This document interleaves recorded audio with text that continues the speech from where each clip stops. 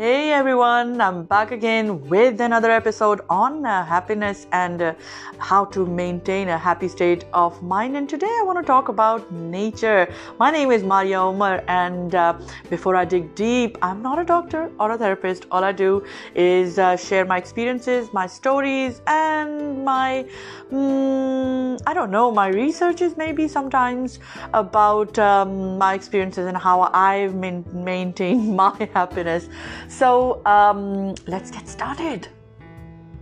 So I've been always very interested in nature, and I've always liked to. I remember as a child, I liked to go to places where there were trees and there were forests and woods and places that were completely silent and there were no human beings really. Now that's scary, but yes, I have always been attracted to that kind of places. And the water streams flowing and you can hear the water going in the background somewhere, and that place always it took me to another level of spirituality really, because I would then go into these places and sit next to a tree, and my thoughts would then just wander off to so many places, and it's the best place. It is the best place to be in the nature or in a garden, but weirdly enough, I never liked going to the parks, where children like to go, and there are these swings and slides and all sorts of things that seesaws. But I enjoyed them, but I don't know, I felt more lost there. And when I was in a place where there were these woodlands or forests, my mom would always say, you don't even care if we're around there or not, but you just seem to get lost. And I did. And it's so difficult to actually explain how I was feeling at the time. But over the years, what I learned was that nature just synced in with my personality. And now some people can relate to it because it does sink in with your personality, your character, and you seem to just blend into that environment. And for some, it just doesn't. It doesn't click. It doesn't, you feel like how I feel in the parks, in the children's play areas. That's how you would probably feel in a place like a forest or woods or somewhere, where the water is flowing. Sometimes it does calm you down, but you don't really sink in there. And that's how you can just explain it. Now, what I realized was that, in our lives, we are so much in a struggle to be better than somebody else, a struggle to be happier than somebody else, or be at the same level as somebody else, achieving everything that everybody is achieving. And we've sort of standardized, and I always laugh about it with my friends, and I always say, and they never seem to understand this, but I still want to say it, because when I say standardize, it's like, when you're standing in a line, it works well because you're all standing in a line, and that's fine. But then when you are spoken to, some people have intellectual minds, and some people can speak on an intellectual level, and then some people don't.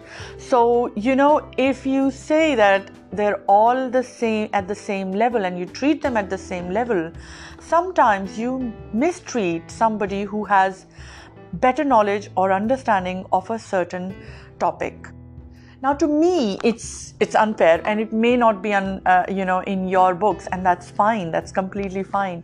But what I'm trying to say is, when we speak about nature and how it makes us happy, is what we've forgotten is that in a jungle or in an environment where the animals are free and they're roaming about, there are so many varieties of animals, and there's so many types and species in this world. I don't even know the numbers, honestly speaking. I don't know the numbers, but just the basic ones. So let's see, the cats. There are I mean, there are lions, there are cheetahs, there are panthers, there are, the house cats like the tabby cat or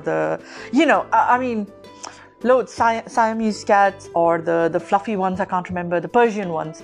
Now, all of these cats are happy in their own skin. They are happy in their own nature. They are all cats and they have similar traits, but they have their own strengths. They have their own abilities, and that's how they survive in that environment, right? So in a jungle, there is a cheetah, there is a lion, there is a panther, but they all survive on their own, in their own environments, with their abilities and capabilities. And that's what we've forgotten. What we want is that if my friend has a certain brand of TV or a certain brand of clothes, or her husband or his husband is giving her a ring, or they're sort of sharing the rings. Now, I don't have to have that ring. I can just be happy for them, but I'm not, because I want to be who they are. Now, it's when we try to be somebody else, we are actually walking out of the nature. And when we are walking out of the nature, we are then always going to be unhappy. Now, it goes for all the species in the nature. So let's talk about trees. So some trees are giving fruits, and some trees are just bushes. They're just giving you greenery, and then some give you berries, some give you root vegetables, some give you poison. They all have their own abilities.